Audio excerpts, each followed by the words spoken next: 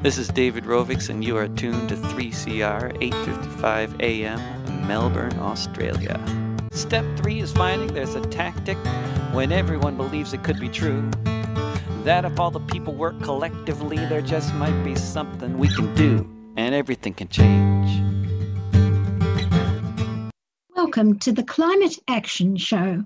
My name is Vivian Langford, and salut Babette. We would like to pay our respects to the Wurundjeri people of the Kulin Nation, from whose land we are broadcasting at Radio 3CR, and the Gadigal people of the Eora Nation, where we can be heard at Radio Skid Row. Hello everyone. At COP26 in Glasgow, a commitment was made to protect global forests. $20 billion was put on the table to restore mangroves and tropical forests, wetlands and peatlands. So I went to Conservancy International to talk to Giacomo Fedeli. He was in Belgium, and then I spoke to Bronson Griscom in Panama. They partner with the local communities that are likely to put this new protectiveness into action. But nature-based solutions, which is what they talk about, might ring alarm bells for some Indigenous people wary of carbon offsets and carbon markets. So we'll start with Tish King from SEED in the Torres Strait and Tiana Jakesovic from New Zealand. Our guest reporter in this first item is Amelia Gunnerich. The Declaration on Forests and Land Use agreed at COP26 committed to halting and reversing forest loss and land degradation by 2030. First Nations peoples steward over 80% of the world's biodiversity. So ideally, this agreement should both provide for equitable representation of First Nations peoples and strengthen support to their communities in protecting forests. So in this segment, we're going to have a chat with two First Nations activists who attended COP26 and were there when the agreement was announced. We're going to find out what their experiences were like, where they feel like change needs to happen, and what impact this could have on agreements like the Forests Agreement.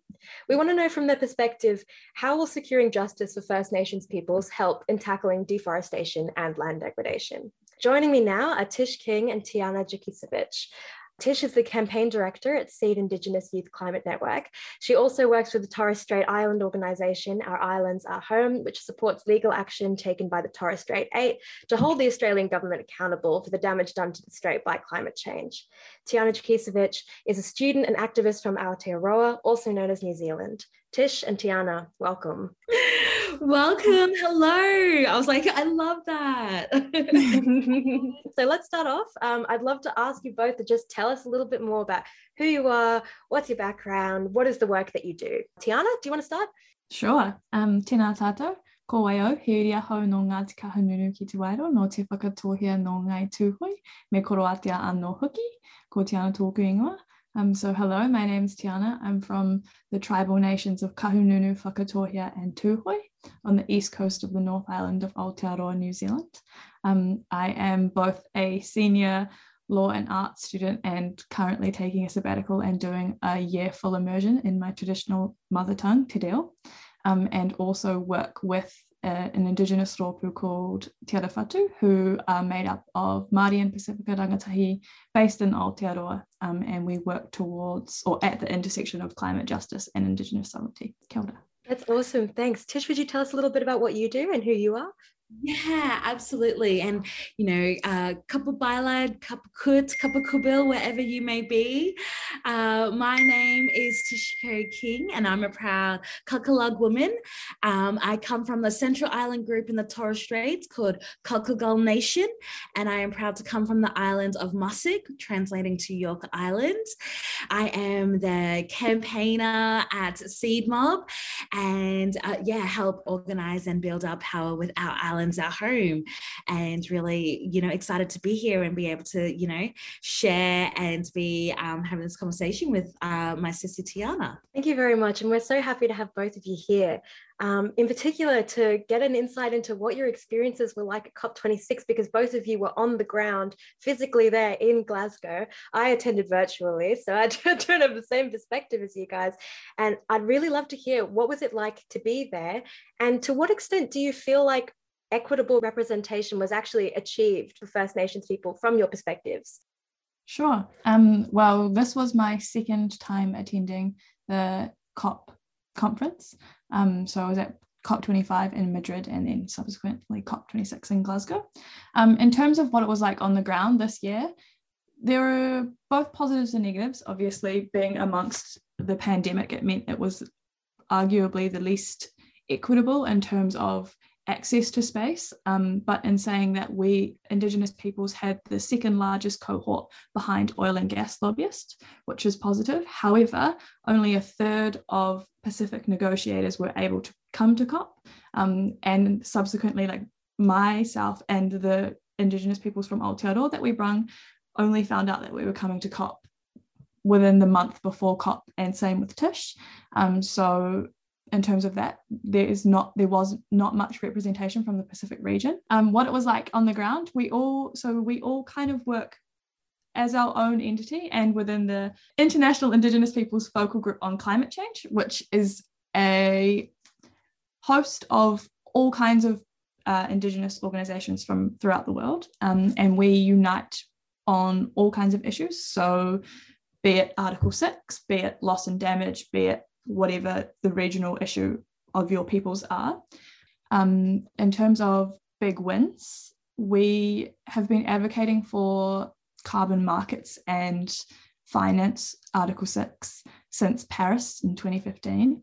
We finally managed to get some semblance of safeguards for Indigenous rights and human rights within that rulebook. So that was quite a big win for us, even if it wasn't as strong as we would have liked. But more than that, like COP is also just about being with other Indigenous peoples, uniting, figuring out how we can build pathways to support each other together. So how can we get representation within each other's governments? How can we support what's happening in Aotearoa and Australia and the Pacific? And what does that mean to be in solidarity with each other? And just how do we envision ourselves showing up without these spaces being necessary? Yeah, I really echo that. And, my experience was a little bit different being a first timer, and it sort of came a very last minute. I was told 5 days before I was going. But I think, just sharing exactly what Sissy Tiana said is that, there wasn't as much representation from Pacific communities, which ideally who would have went, I guess, to COP would have been our traditional owners and claimants, but, it's still acknowledging how unsafe and uncertain the landscape is. I'm glad that I went, actually, to be able to still have that representation, but, and to still be, I guess, a face, because that was incredible. Like, we were the second largest, delegation there, and it was so incredible. And I think that it was a win, but goes to actually show why it's so important that when we see the largest delegation being fossil fuel lobbyists, do more than ever do we need to make sure that there is representation there, and from Indigenous peoples from across this globe.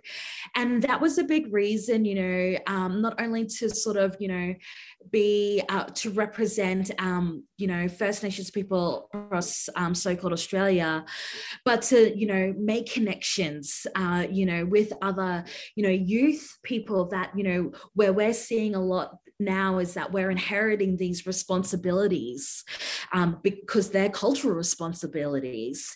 We're learning to what it needs to take to step up to, make sure that we continue to advocate to ensure our global leaders safeguard the futures of our people, and so that they can continue to survive and stay on their homelands, their countries, their islands, their mountains.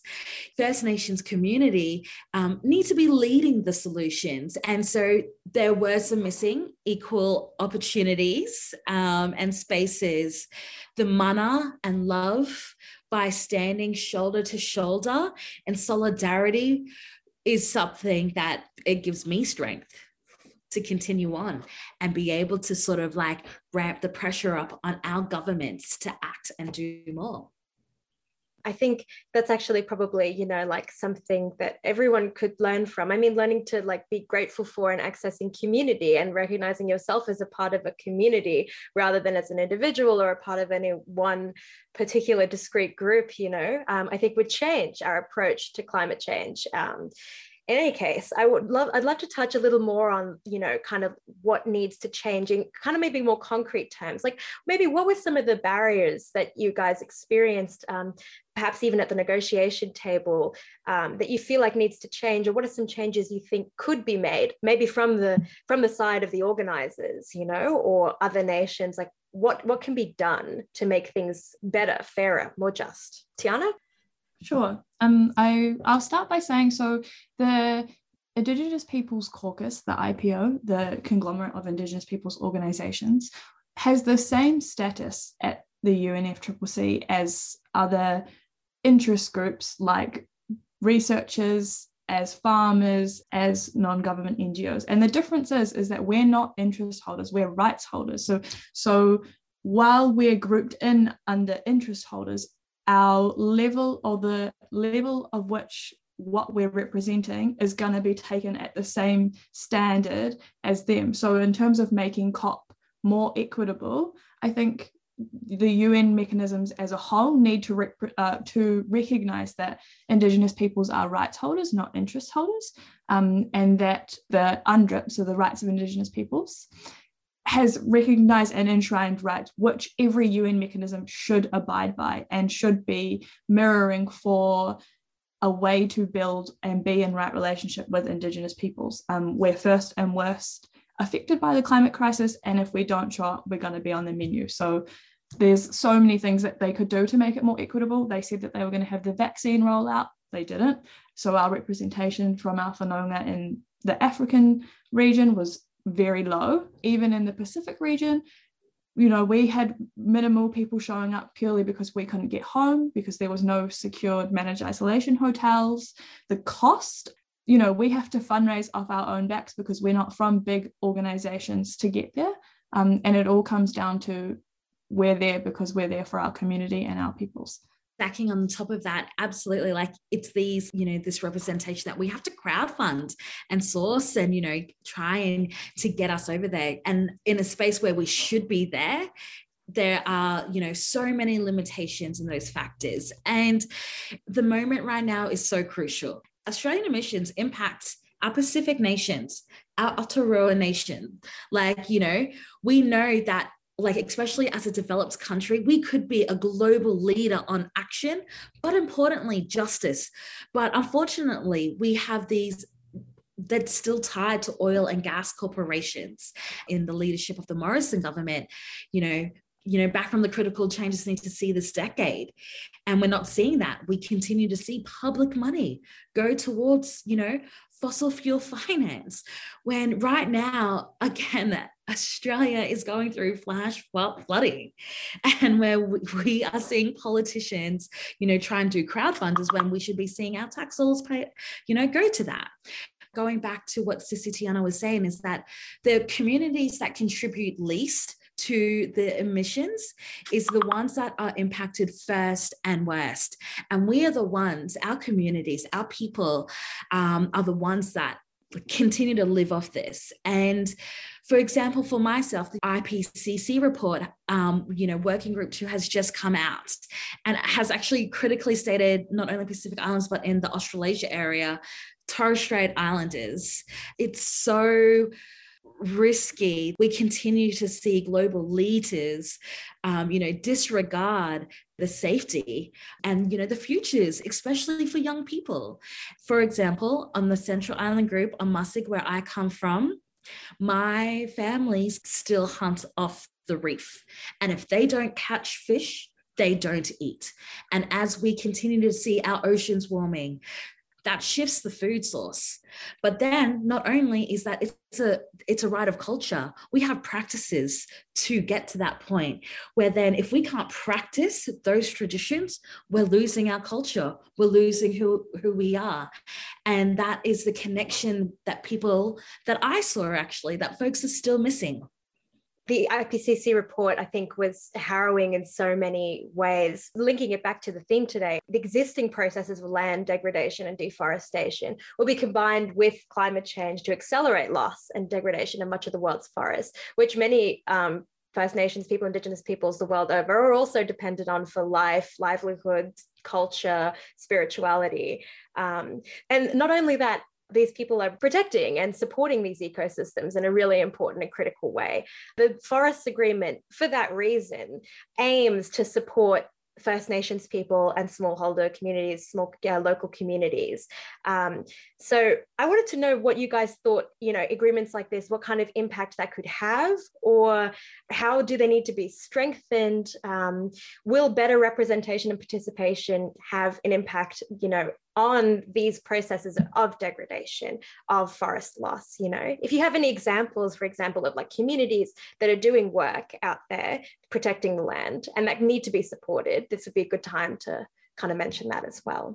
Okay, yeah. So in terms of forests and land use and what Indigenous peoples are doing, I think one of the things that comes out of these things is currently the monopolization of nature-based solutions, and that being the big current buzzword for how we're going to solve this ecological crisis. And the thing is that nature-based solutions are Indigenous solutions. They're how we've been living as kaitiaki, as guardians of and protectors of the environment. And so the thing is that we don't want to commodify things like forests. And what we're finding now is that with carbon markets and carbon trading, we're having more people land bank for example, tree planting and planting non-optimum trees on land that has maybe previously been wetlands or native vegetation. And the consequences of that means that the repercussions of the land is not prime use for either of those things, but it brings quick financial gain. So in terms of forestry, that's a really key point of that we don't want people to like commercialize what living in harmony with the environment is supposed to actually mean. Yeah, but again, the forest thing is great for our whanaunga in the Ecuadorian Amazon and the South American region who face the devastating impacts of the deforestation of the Amazon, which is our Earth's lungs, essentially. And yeah, in terms of movements that we're currently supporting in Aotearoa, there's a thing called Putiki Point, which is a habitat of the korora, which is our native blue penguin, that is being destroyed because of a marina being built at Putiki Point. Putiki Point is the wahitapu of the native people in Waiheke Island, and basically they're building a marina which is a floating car park for rich people to bring their yachts in. So there is an occupation there at the moment that we are supporting, along with many others and things that we can get behind. In terms of what we're doing at the moment is trying to get the government to get behind redistributing land back and what that actually looks like from a practical perspective. So how can we support everyday New Zealanders that want to get more involved with their communities and returning land that their family may have been on for 6 generations back to the traditional whānau hapu and iwi that were on there. So Tish, what do you think on this point? Is there any work that you're aware of that people in Australia, how people can be supported? Yeah, I think importantly, we want to support those communities that are leading and that's, their country and amplifying just their story. Land degradation and deforestation isn't something big here. I say that's a lie. We do have the Tasmanian Tuckinia forest, but I guess especially for the work that I do, I'm not the expert in it and with those communities that are impacted, but like Sissy Tiana said, where we can and help stand in solidarity and support those who are on the front lines of those big corporations, like our brothers and sisters over in the Amazonias who have been just leading the fight for decades. If anything, just making sure that their stories are amplified and, that people actually are aware here in our First Nations community, and which is something that I love about grassroots communities here around, so-called Australia, is that they get a lot behind Indigenous rights, land back, and human rights. And so, something that we, being at SEED, We Build Our movement is something that we also like to empower and educate our young mob on as well. The deadly work that, other Indigenous knowledge holders and advocates and leaders are just doing in their, work to have that sense of like strength and, resilience, but, just to know that we're all in this together. We're working on some obviously deadly campaigns.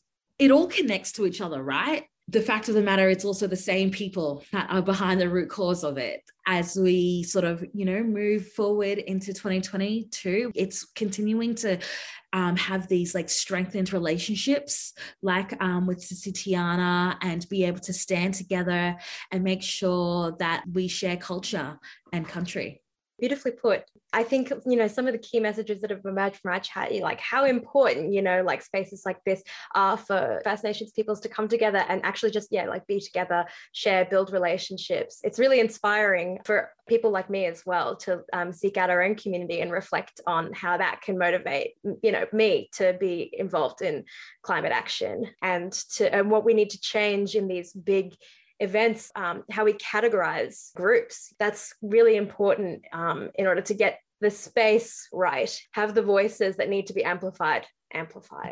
So I'd like to thank you both very much for your time and your insights today. I'm sure those listening in are hugely inspired by the work that you've done and will hopefully be moved to join you guys in your action. Esso for having me. Thank you. And Esso, Sisi Tiana. So nice to meet you. Ngajagarajan, Gunnerman. This is Stephen Pigram from up Broomway, Yawuru Country, and it's great to be down in Melbourne, and you're listening to 3CR Community Radio. Been here for a long time. Where I belong.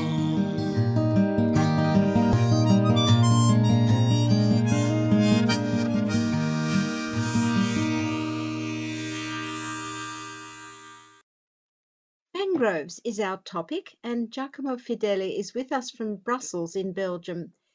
He is one of the scientists who peer-reviewed the recent IPCC report. Although he grew up in mountain forests of Switzerland, he has become very involved with mangrove restoration with a group called Conservation International. So welcome, Giacomo. Tell us, what led you from landlocked Switzerland to coastal Madagascar? Thank you, Vivian.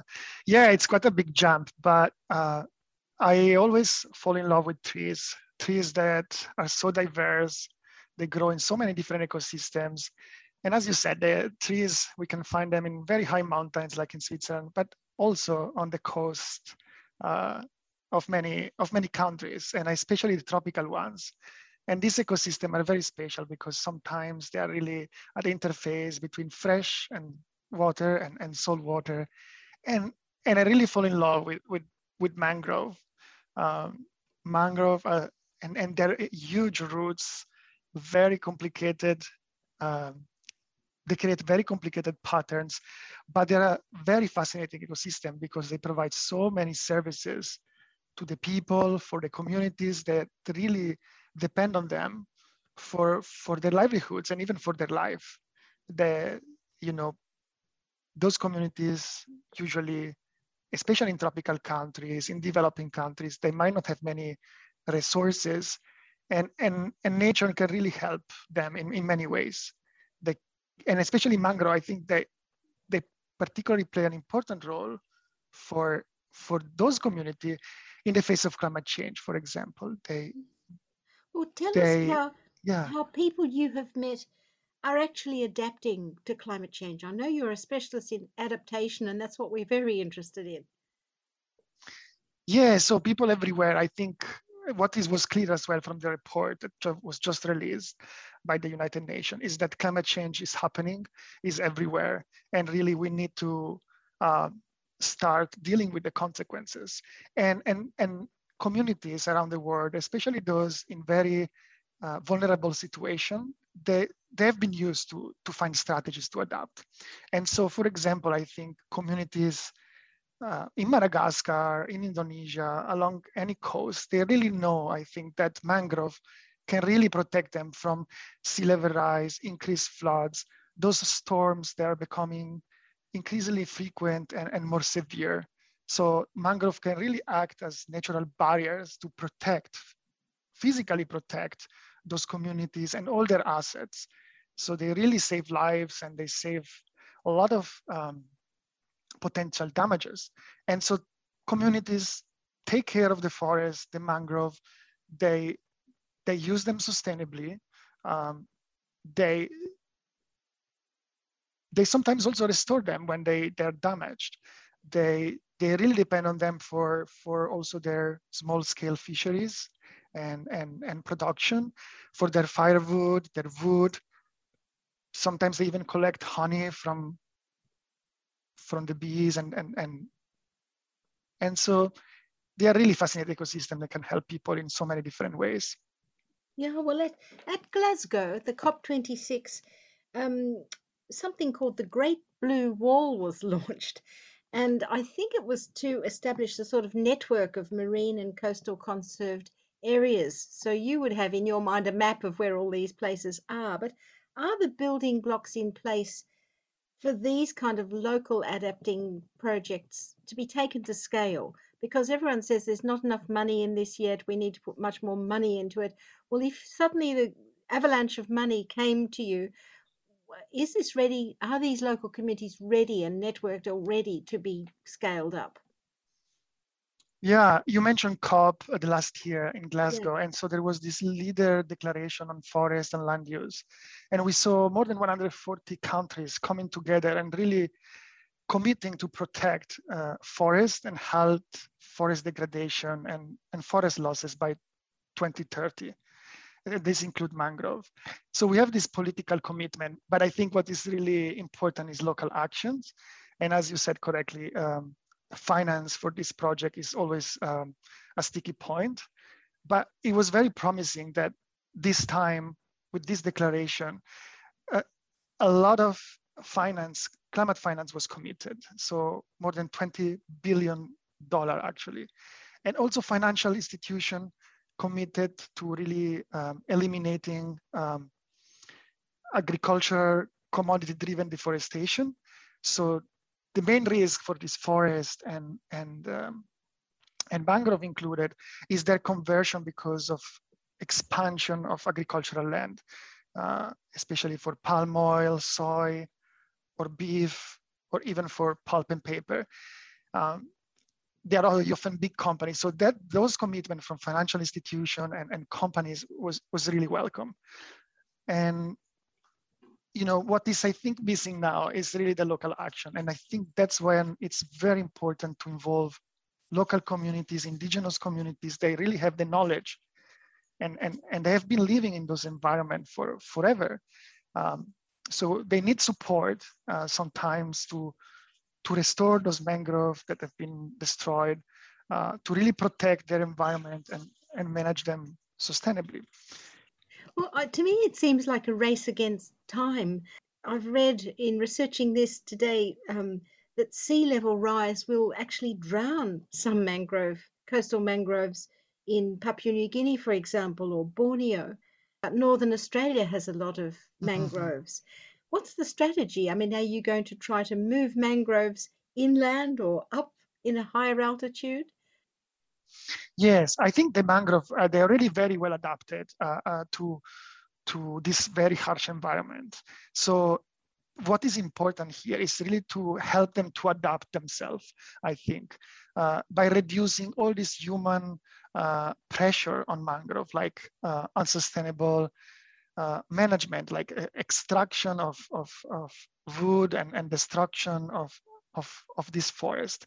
So by reducing these human drivers, we help them to have the time and the space to recover and restore themselves. They will, as sea level rises, mangrove also naturally move. So they will naturally move inland. The important part here is that we leave them space to do that. Sometimes we have overgrown and our houses are really reaching until the shorelines. And so there is no more space. The coast has been eroded. The There is no more vegetation, and then that's when it becomes hard, right?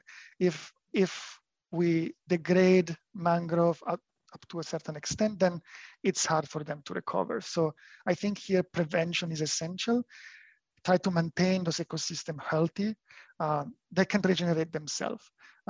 So really try to protect first, sustainably manage them. And when it's too late, sometimes also it's important to restore them. But I would say this is the last resort. Yeah. And sometimes also it's important, as you said, mangrove can be affected by climate change. And sometimes they might not be enough to protect coastal communities. And in that sense, we might mix our intervention with a bit of technology. We can mix green, so mangrove restoration, with gray solution, which, for example, is seawalls or rocks or other structures that can help protect as well the coast. So sometimes it's important to mix this solution to really be able to cope with this very extreme effect of climate change. Okay, well, look, now just perhaps tell us, the listeners might not realize why mangroves are so exciting as carbon sequestrators. You know, they have a much higher ability, don't they? Can you tell us a bit about the biology of the mangrove? Like, why is it really important to preserve these for carbon sequestration? Yes, so mangrove, they really cover 0.1% of our Earth, but they manage to store 10 times more carbon than any other terrestrial ecosystems. So they are really very powerful carbon sinks. And because of climate change, this is so important. And they manage to store this carbon especially in their soil, because of their root systems, because of the biomass. And that's why they are very important in our fights against climate change. At COP26, the pledges were made to halt and reverse forest loss, but specific mangrove commitments were made by 3 countries. There might have been more, but I could only find the UAE, which surprised me. I think of the UAE as a sort of desert country, but apparently they have big mangrove forests on their coast, Fiji and Madagascar. And I mean, I wonder how they will go about restoring. Will they just be planting millions of trees? Yeah, here we should really not count the number of trees and number of mangrove that have been planted. I really think it's important to have a system perspective in mind, and really also think about why are we restoring those ecosystems? Who are the people that should be involved, and who is gaining and who is losing from this? Yeah, as we mentioned, the mangrove can provide so many different benefits, but it's important to involve the communities in this project of restoration, not excluding them to accessing this kind of lands. So I think it's much more than just replanting trees, which can also be quite expensive and might also, if not done well, fail. So there is a lot of preparation that needs to be done. I think science here can also help to really understand the dynamic and the relationship between the land and the uses, and understanding as well the power dynamics. If mangrove disappear from that area, there might be a reason. And so we need to really tackle those root causes of changes and vulnerability. I'm looking forward to see how organizations, NGOs, and coalition can help countries like Madagascar, Indonesia, and others to support the government to put into place sustainable management plans. Countries as well, they need to come up with plans to reduce carbon emission, reduce vulnerabilities. And these plans could include the role of mangrove. I think they require many actors' contribution. And I think it's only through this kind of collaborations and innovative finance mechanism that we can really protect and restore these incredible ecosystems. Yeah. Now, I'd like to just know a bit more of your experiences. You know, you've worked with Conservation International, you've worked doing this IPCC peer reviewing one sort of paperwork and one is, getting your feet wet, walking around in the mangroves, I imagine.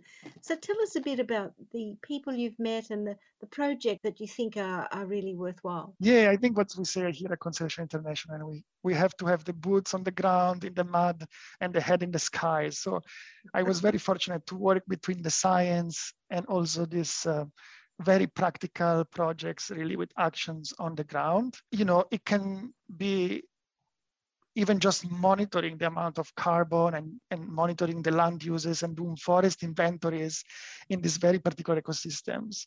So really try to assess the carbon that this ecosystem store and how the land have been changed. And so we need to go into these places and collect samples and measure the carbon in the soil.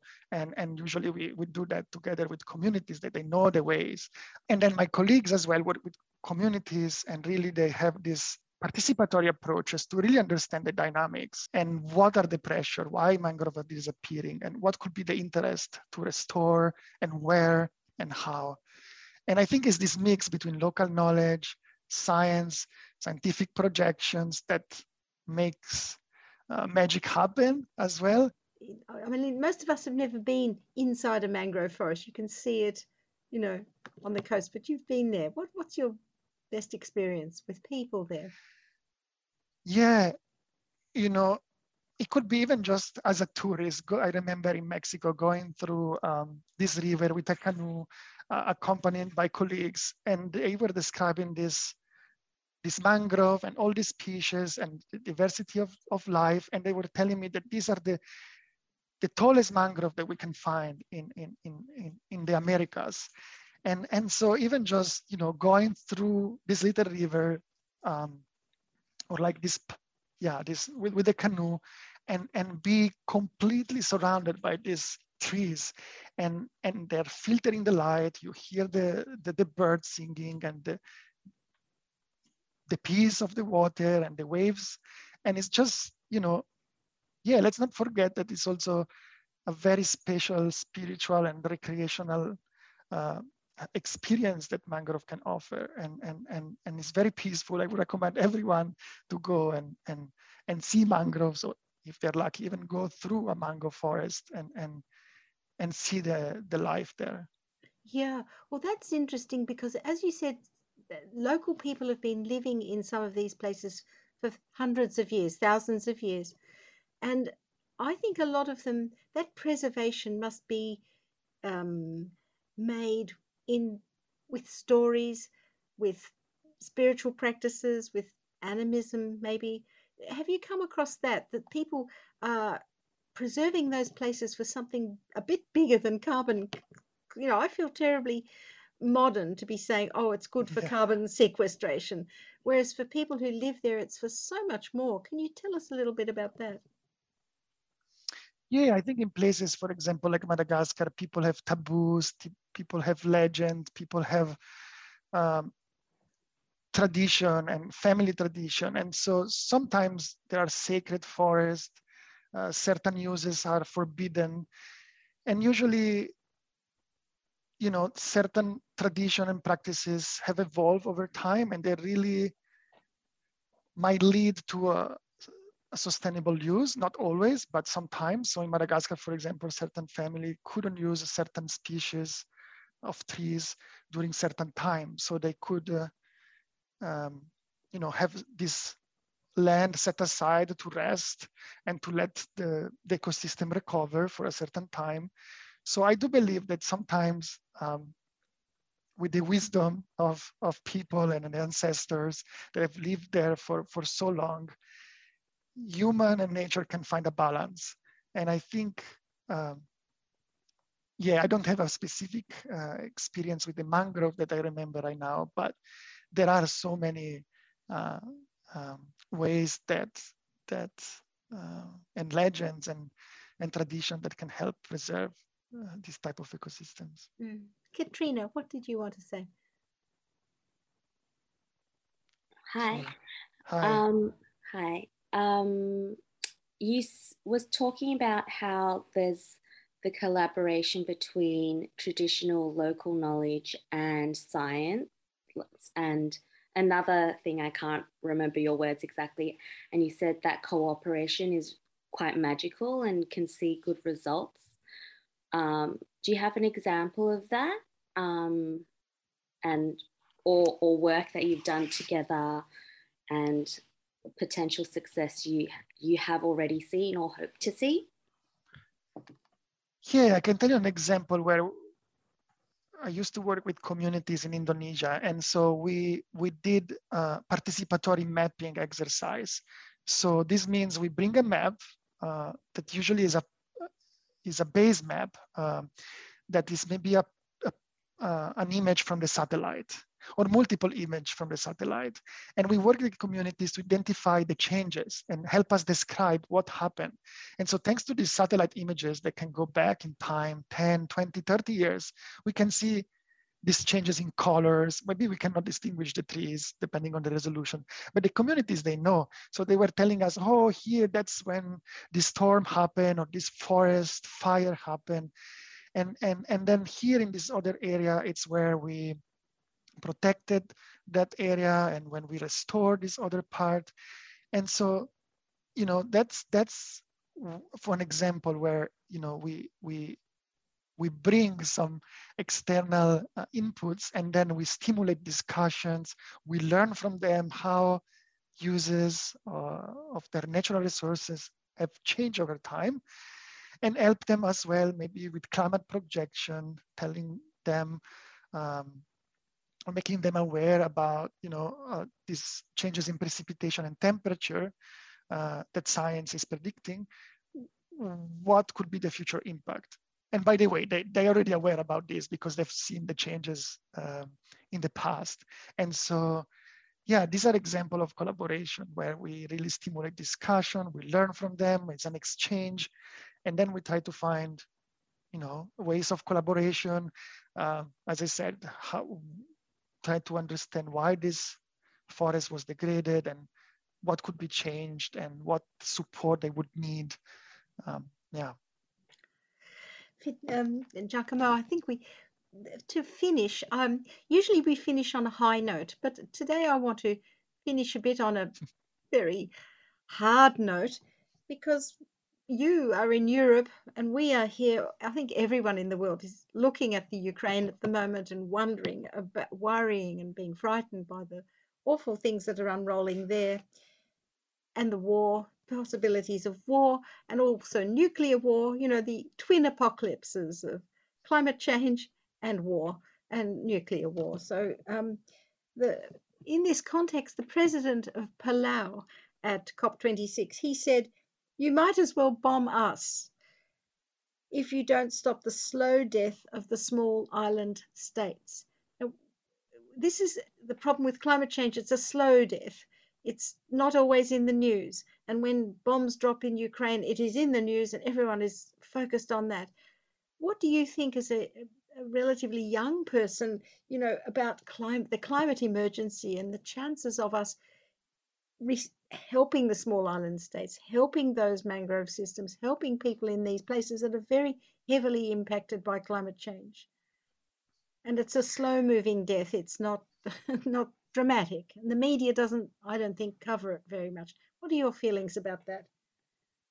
Yeah, so you mentioned the war. I think there is a connection here with climate as well. I think the dependency on fossil fuel really demonstrate how this war started. And so by really addressing this issue of dependency of fossil fuel, shifting towards renewable energy, really reducing our carbon emission is not only good for peace, but also for the climate.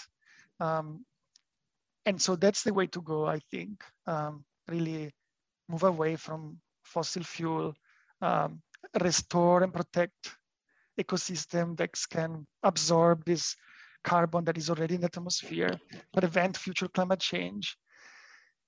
And at the same time, I think you're right, climate change is slow. It's not something that we hear every day in the news, but it's happening everywhere and people are affected, especially the most vulnerable communities that are poor and marginalized are paying the consequences, even though they contributed the least. to cause climate change. So we are talking here about as well climate justice, environmental justice, and I think that's important as well to consider, and how the more developed countries where I live right now, where you are, can also support with financial and technical solution countries that are struggling to adapt. And so we need political commitment, political solution, financial solution, and new collaboration to solve these issues that at the end affect everybody. So Thank yeah. you. Wow. Thank you very much. We've been speaking to Giacomo Fedeli. He's in Brussels at the moment, but he works with Conservation International, and he's an adaptation expert. And you've really given us, I think I've picked your brains today. I've asked you all the questions I wanted to ask you. Is there anything I left out that you'd like listeners in Australia to know? No, thanks so much, Vivian. Have a great rest of your day. And I know, please stay safe as well with the terrible floods I heard in these days. Thank you very much. Thank you. I'll just... Now we go to Panama. The recording from a remote part of that country was not so good, so I haven't included the whole interview. But many thanks to scientist Bronson Griscom for talking to us about Suriname and Amazonas. Bronson Griscom is with Conservation International, and his research on nature-based climate solutions underpins the latest IPCC report. So welcome, Bronson. Just to start, tell us what it's like where you are in Panama. Thank you, Vivian. Wonderful to connect. Oh gosh, it's a beautiful sunny day in the Azuero Peninsula of Panama, where I am, and we're doing some research on forest restoration here. Wow. At COP26, we were very interested to see that over 100 nations signed a pledge to stop deforestation or to slow it down. It's been on the agenda, the world agenda, for a long time, but is this a new hope? And where are the most critical biomes for climate when forests need to be protected and restored? Yes, there are, a wide range of ecosystems around the world that need to be protected and restored. But for climate, we can highlight certain types of systems that are extremely important and that have a combination of both huge amounts of carbon for every hectare of land and are at risk of loss. And so those are kind of, I would say at the bullseye of the systems that we need to protect. Those are old growth or mature forests, mangroves, peat forests, salt marshes. We have developed maps to identify where are those places that we really can't afford to lose. What about tropical forests? So tropical forests are part of that bullseye. And a tropical forests tend to be storing a lot of carbon. Not to mention, of course, they're incredibly important for habitat for biodiversity. They're the most rich in species diversity ecosystem on Earth. Well, how does Conservation International make partnerships with local communities? I'd like you to describe some of the projects, where they can be part of carbon removal. And I would just add, following on your last question, Vivian, I would say they can be part of both carbon removal and protection. Yeah. An important part of the economy in Suriname is essentially selectively harvesting native tropical forests for valuable tropical hardwoods.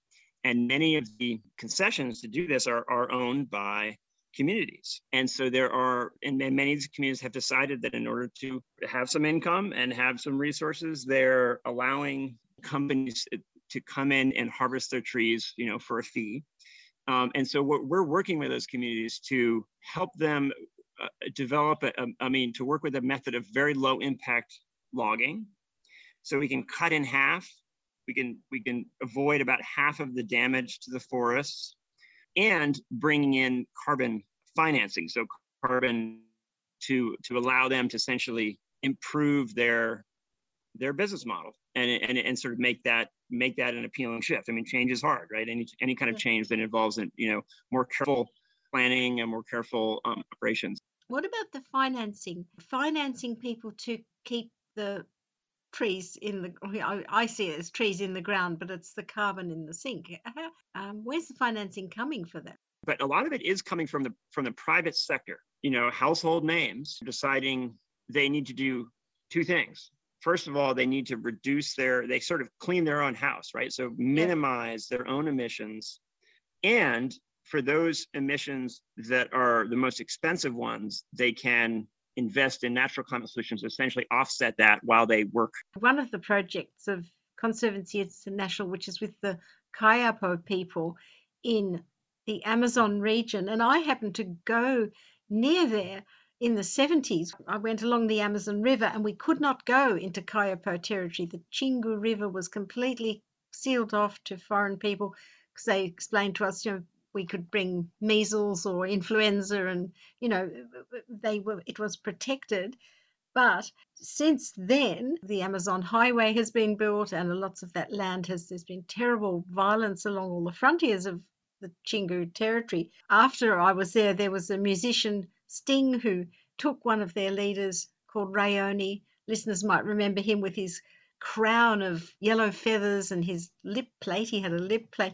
Rayoni went all around the world meeting world leaders, and he was even suggested as someone who should receive the Nobel Peace Prize for his huge defense of forests and Amazon culture. And people listened then, people were tuned in. But I wonder if nowadays we're so desperate about climate change, we call it an asset, a carbon sink. We just talk about, like you have just said, about carbon markets and I suppose all these mechanisms. But do you think we have the right relationship with those local people like the Kayapo who have traditional knowledge, who have, as in Australia, huge centuries, thousands of years of living in harmony with the land and protecting it? Do you think we have the right approach to them? Vivian, I'm so glad that you raised this example. And I actually have been to the Xingu River, southern Pará in Brazil, at least that part of it. And it was near the Kayapo lands. And yeah, I will say this. One of the things I get really excited about is the extent to which there are so many ways that we can protect, restore, and better manage landscapes that are also part of social justice movements. So, and this is a great example. So there is an increasing body of scientific evidence finding that in many different countries around the world, improving land tenure, so better titling of lands to reflect traditional land rights of communities and indigenous peoples, tends to result in reduced damage and reduced loss of native ecosystems. And the Kayapo are one of those great examples where they have an incredible role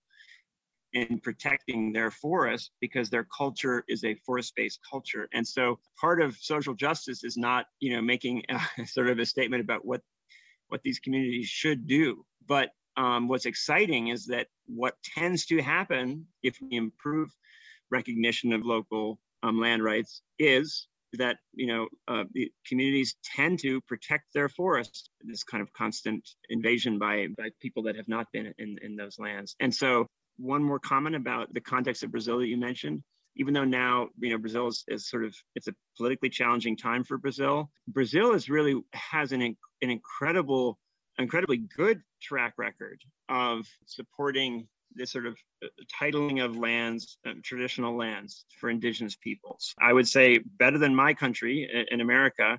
Yes, I think that's possibly true on paper, but it's just the illegal logging and illegal mining. And since they've built the highway, the Trans-Amazonic Highway, there's been so many incursions on those lands, I think. And since COVID, even apparently the COVID infections of people in remote areas there, really remote, have been shocking. Thank you very much, Bronson.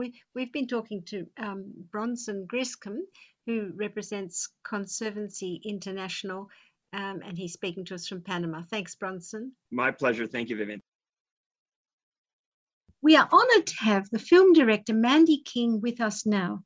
She received the Order of East Timor for her contribution to that country's liberation. And now she has turned her gaze to the Snowy Mountains, which also needs liberation. So welcome, Mandy. Tell us about the Aboriginal people who are most connected to this area in your film, Where the Water Starts? Yes, look, we interviewed a number of Aboriginal people in the film, as well as non-Indigenous people, but the core event that actually occurred before we started filming was a water healing ceremony called Narjong that was held up in Kosciuszko National Park in March 2019. And at that gathering, Richard Swain, who's the main protagonist in our documentary, had met up with elders and networked with other Aboriginal people who were connected to other river systems that ran into the Murray River.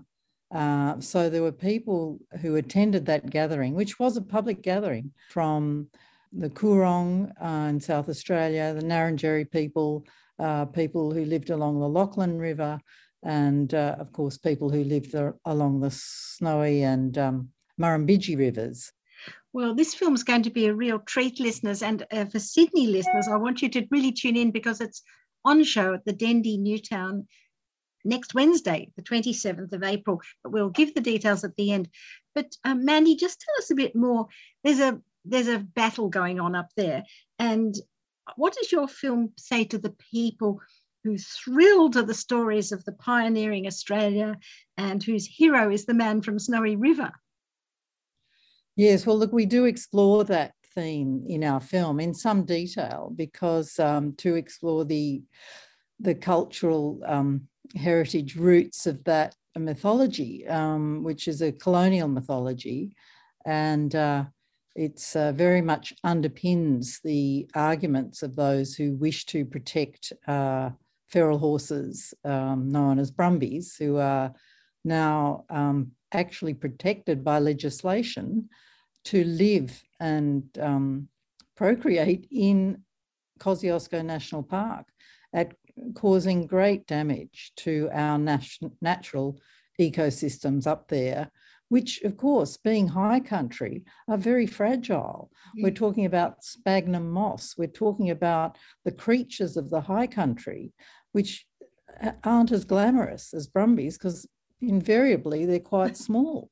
And the beautiful corroboree frog, barely the size of a thumbnail, and the different alpine crayfish and also threatened species of fish up there. Yeah, and so 34 species all up between the plants and the animals up there that are threatened, the pygmy possum and others. The broad-toothed rat is another one.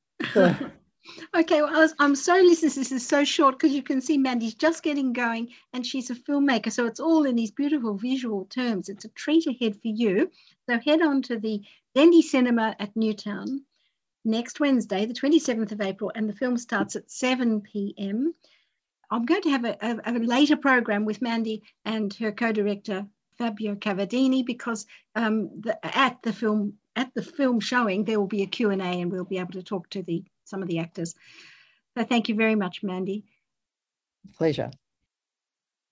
Thank you for listening tonight. As you can see, the commitment to the COP26 Forest Agreement will depend very much on our respectful relationship with Indigenous people. And in that vein, I'd like you to think about supporting two causes that Aboriginal people and Torres Strait Islander people who are very much on the front line. The latest IPCC report on solutions said they are on the very front line of sea level rise, which affects their crops and their livelihood.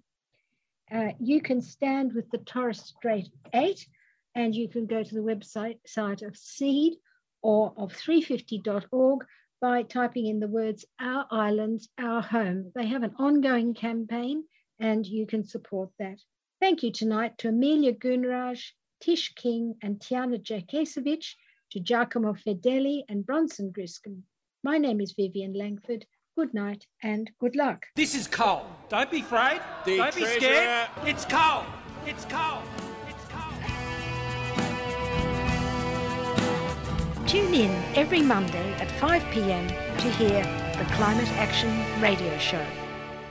Generally, like older, wetter forests slow down the path of fire. And this is actually quite a well-known phenomenon. Historically, these big, large fires have been quite rare, but what we've seen in the last 20 years is they're becoming quite a lot more common. So we've had 3 in the last 20 years. This is definitely because of climate change, which is making our ecosystems a lot drier and the fire weather more intense. We need to keep Radical Voices on air. Subscribe now. Go to 3cr.org.au/subscribe or call the station